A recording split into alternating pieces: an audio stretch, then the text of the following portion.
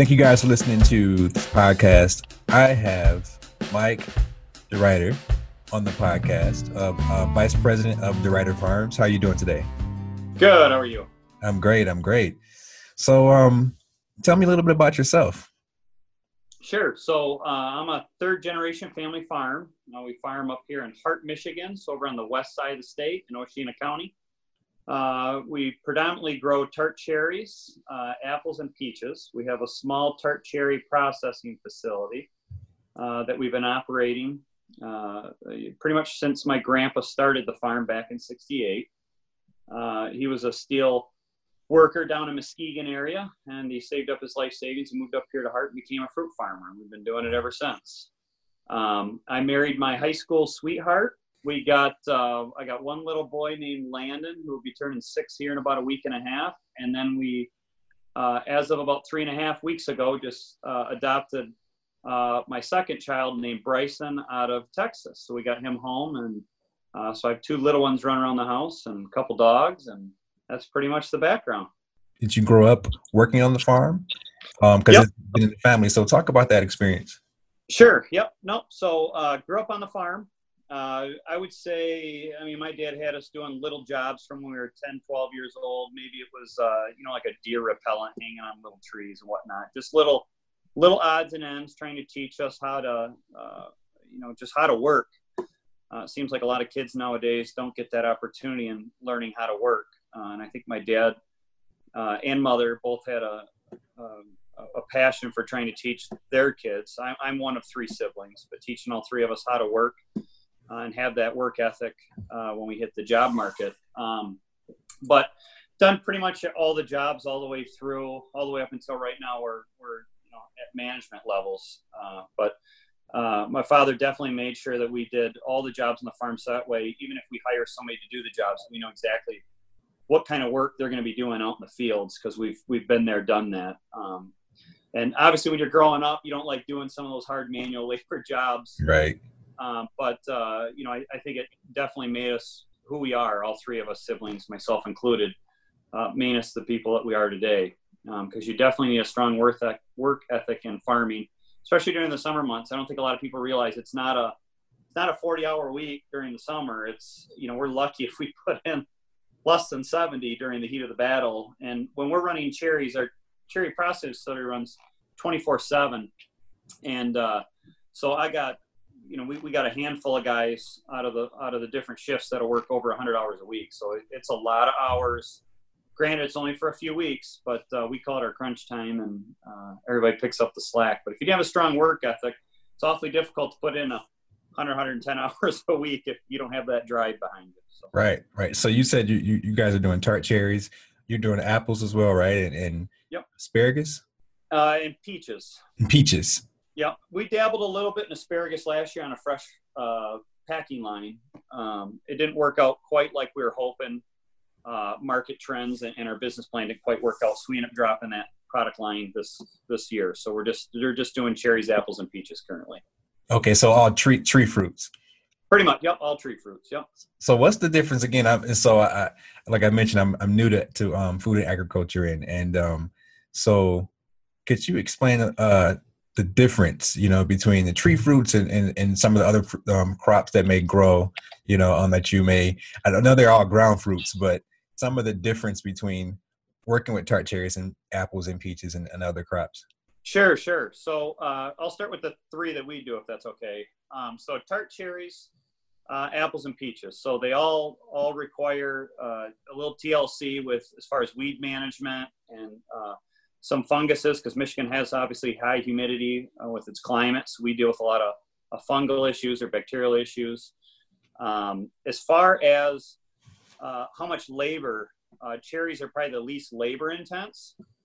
When you get into peaches, for example, you have to run people physically through your peach block, because when you see that beautiful pink bloom out in a peach tree, if all goes well, Mother Nature doesn't, have any frost issues or freeze issues, every one of those will be a peach. So you have to knock off some of those peaches. Otherwise, you get a million little small peaches that nobody likes to eat at the grocery store. So you like a nice big plump peach. So you have to physically go through and knock them off by hand.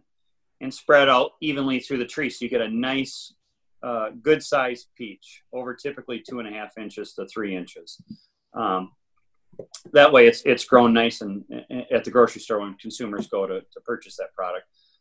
Apples isn't as finicky to thin, but you still have to thin them. So there is some methods that aren't manual to remove some of the apples from the trees for the same logic. Otherwise, you get a million little apples, and really you want a nice crop, but you need a good size apple. Where cherries requires no thinning, so there's not a lot of manual labor there. When you talk about harvesting the three, cherries uses shakers, where it physically forms a canvas around the tree, and there's a machine that goes up and physically pinches the trunk and then shakes it to shake the fruit down in the canvas to collect the fruit. So it's not manually picked on the tart cherry side, which obviously adds efficiencies there. Mm-hmm. Apples and peaches have to be manually picked. So wow. There's a lot of manual labor. So if you can, especially on the peaches, because you got manual labor to thin it, you got manual labor to pick it and harvest it. Apples is more just on the harvesting side, but still there's a lot of labor involved with apples and peaches over tart cherries that can be mechanically harvested. So that's one of the I guess from a labor standpoint, an advantage with tart cherries. I didn't realize you had to do all that by hand, like with the peaches and the apples. That's wow. Yeah, that's a lot of labor. Yeah. Yeah. Yep.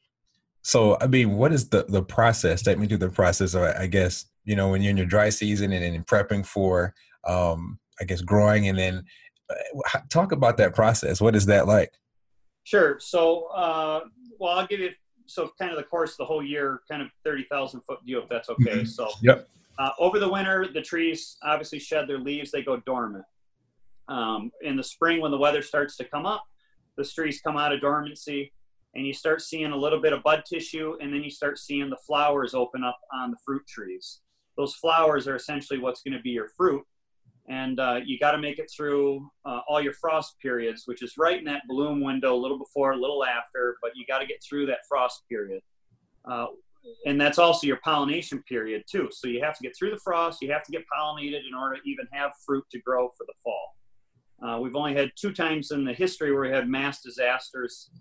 They call it once in a lifetime experiences. I've experienced 2 once in a lifetime in 2002 and 2012, where we, for all sake purposes, we wiped out every fruit that we had in all varieties. Wow. So if you get past that, once the petals fall off, the fruit will start to develop on the tree. At that point, you want to maintain healthy fruit, healthy trees all the way through, nutrient-wise, weed control, all sorts of things like that.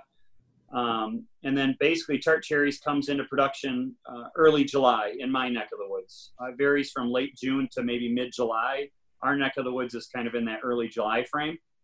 And then it takes about 3-4 weeks to get that harvest off. Apples takes a little longer, and peaches takes a little longer to fully develop the crop. So our peaches will come on typically fully developed, ready to pick right in that August time frame. Different varieties come on at different windows. So we have 5 different varieties of peaches, and the earliest variety will come on towards that early mid part of August, and then the last variety that will be starting to harvest will be towards the end of August, maybe even early September. Again, we space that out for labor needs, so that way we can keep people busy for a month time span instead of for just 1 week for one variety, for example. So, and then after that comes on, then we dip into more of the fresh apples, such as the Honeycrisp will come into production right in that September window, and then we'll jump into some more processing varieties like Ida Reds or Empires and stuff like that. Typically, either end October is pretty normal for those varieties. So. And then once the fruit is harvested off of all the trees, it's again just maintaining a healthy tree until it goes back into dormancy for the winter time frame. So that's kind of a very, 30,000 foot view without getting too technical on everything. That's kind of the yearly process. And there's a lot of work and maintenance and nutrition programs for all the trees and fruits to make sure they're healthy all the way through.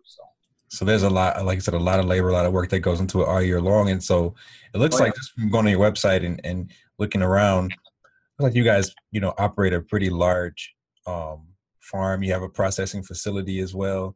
Talk about, I guess, the growth, like from 68 until now. I mean, what did that Sure. growth look like? Sure. So, so back in '68, well, I'm in my office right now. We call it the main farm, but my grandpa purchased. It was an old farmhouse where I'm sitting right now with 20 acres, and it had some sweet cherries and I think maybe a dab of apples and some cows. Grandpa, obviously, my grandpa didn't want to be an animal farmer per se. It just wasn't his cup of tea.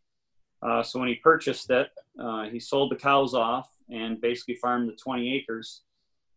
From there, they had some good years because obviously it takes good years to do expansion projects. And I think all farmers are Dutch to a certain degree where they save up for those, events that Mother Nature, you can't control. Mm-hmm. So everybody's pretty Dutch and you try to save up some cash flow.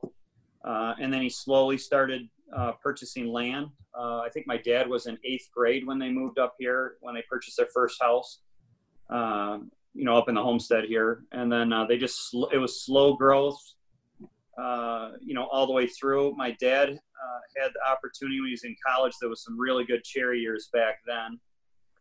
Put some money away and obviously invested and bought a couple other farms at that point. So definitely slow growth in ag that I've seen. I've seen some fast growth, but it gets awfully scary really fast because markets can crash pretty quick, or Mother Nature takes up your crop and you still have to pay those debts and those loan payments with no income. So that's why I think farmers in general are pretty conservative with their financing as a whole.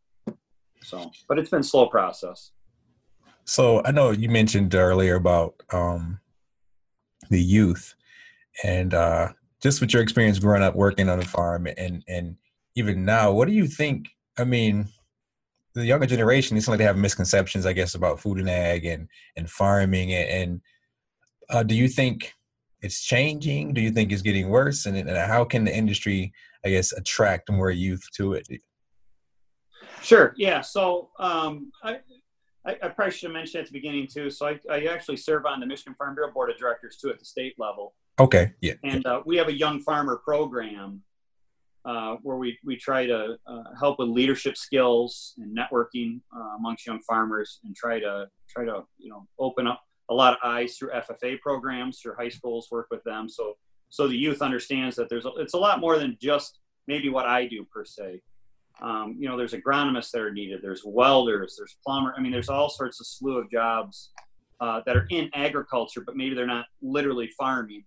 And we're trying to open up that experience to a lot of kids. I don't know if it's gotten worse from a youth standpoint in our neighborhood. We've always been lucky and fortunate that we've been able to get some high school kids and maybe some younger college kids that have came and helped us out throughout the summer to, put some extra cash in their pocket, maybe buy a car, whatever their goals and ambitions are.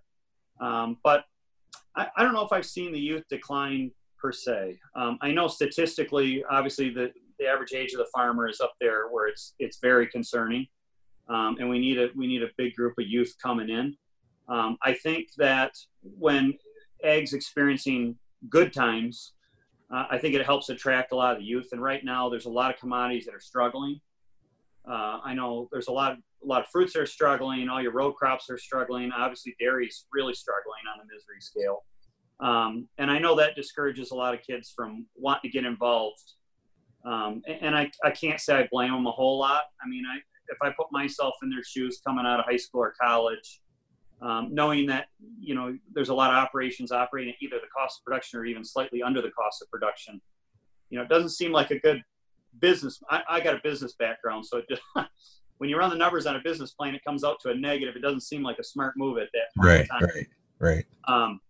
But I think farmers look at the long haul. At least I do. Because we have waves, we have dips, we have good times, we have bad times. And I think that also flows into that conservative nature financially of farmers. You got to take the goods with the bads. It's not always going to be good. It's not always going to be bad. But you got to kind of coast. You got to take those troughs and valleys out of your income stream a little bit. And when you have good years, put a little away because you know there's going to be a bad year coming, and try to coast through it. So, I think there's a crop of youth. I think the tough part's just getting to them, getting that experience. I'll give you a perfect example. I had there was a high schooler down at the local high school here at Team who worked for me. No farming background. Ended up being a fantastic kid. We ended up hiring him all the way through college. He was great. He ended up being a lineman.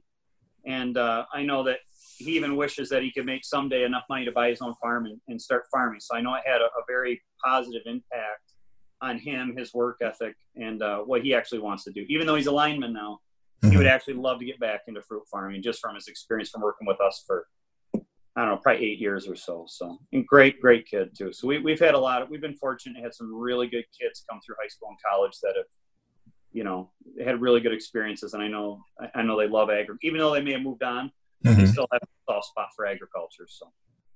No, and you mentioned you had a business background, and did you went to school for business? I did. Yep. So I did not. Most when you talk to most people in agriculture, they'll tell you MSU because MSU's got a fantastic agriculture program. Oh yeah. I actually went to Muskegon Community College for a couple of years, just south of me, about a half hour, and then I went to Grand Valley State University for business background, mainly because of our unique. I mean, everybody's a little unique in their way, but the way our farm is structured with the processing line and selling and marketing to consumers and stuff like that, the business degree just seemed like a better fit for me personally than maybe an agronomy degree. Even though they both would have been beneficial, I just thought, my business degree would be a little more well suited for what I'm doing. So. Yeah. So you always knew that you wanted to stay in farming, growing up in it, but or did you move away from it and want to do something more in business? Well, you are in business, but did you want to move away from farming? Sure. Well, there was definitely a time frame where I think I chewed on it really strongly. When I started going to college, and they have career fairs like any other college, and you start looking at the job opportunities, and I am getting an MBA, so I was looking around at different jobs and careers that I could go into, and I'm for being honest, I was definitely looking at other fields.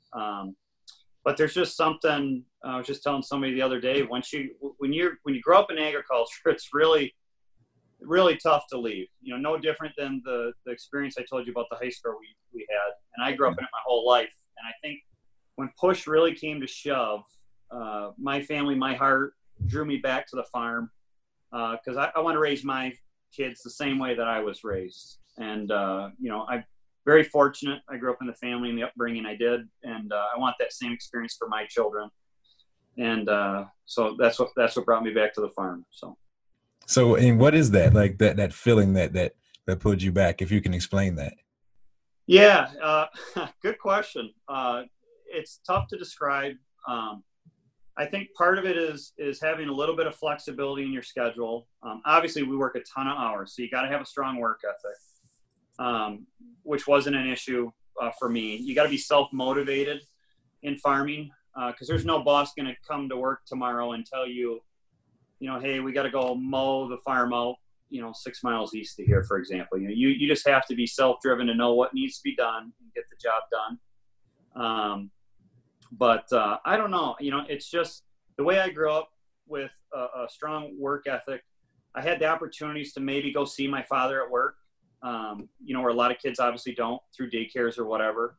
I was very fortunate. I could run around the farms with my dad once in a while during the day.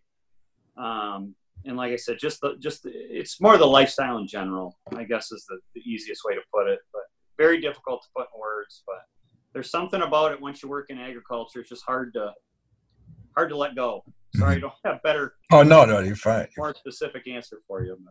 No, so your kids, do they get involved and are you hoping to pass the business down and keep it in the family? Yeah, so I don't, my parents never, forced me into the farm. Obviously, the opportunity was there if I chose to do that, and I think I'm going to follow the same with my two boys. Obviously, if they would love to come back and farm here with me, I'd love to have them, and we'll definitely take them on. But if life leads them in a different direction, I'm very comfortable with that as well. So I think it's just trying to give them the tools and the experience and then let them decide where their calling's at is kind of that's how my parents treated me. And I think it worked out well for me. And so probably pass that on my kids as well. So. So now let's talk about. I mean, you working. Could be 70-hour plus weeks. Lot of labor goes into this. What do you do for fun? Yeah, so so I love to golf. That's probably my number one hobbies. We obviously love family vacations or family time, just even if it's just going to a campground for the weekend, just to relax with family and enjoy each other's company. We like to snowmobile, um, just a lot of outdoors activities. If you could talk about it, like one of the best experiences you've had running the business.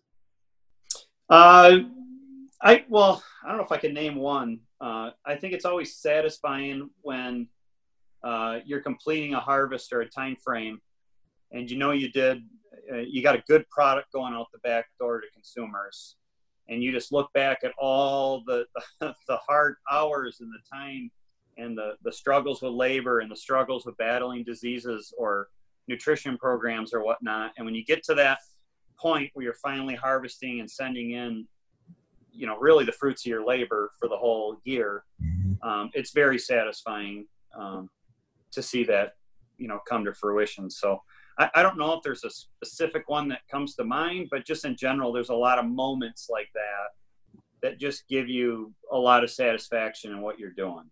What gets you out of bed every morning? Why did you do this? Besides having to keep the business afloat, you Yeah, know. yeah, no. So if we're being completely honest, it's taking care of the family and the employees, and that's the honest to God truth.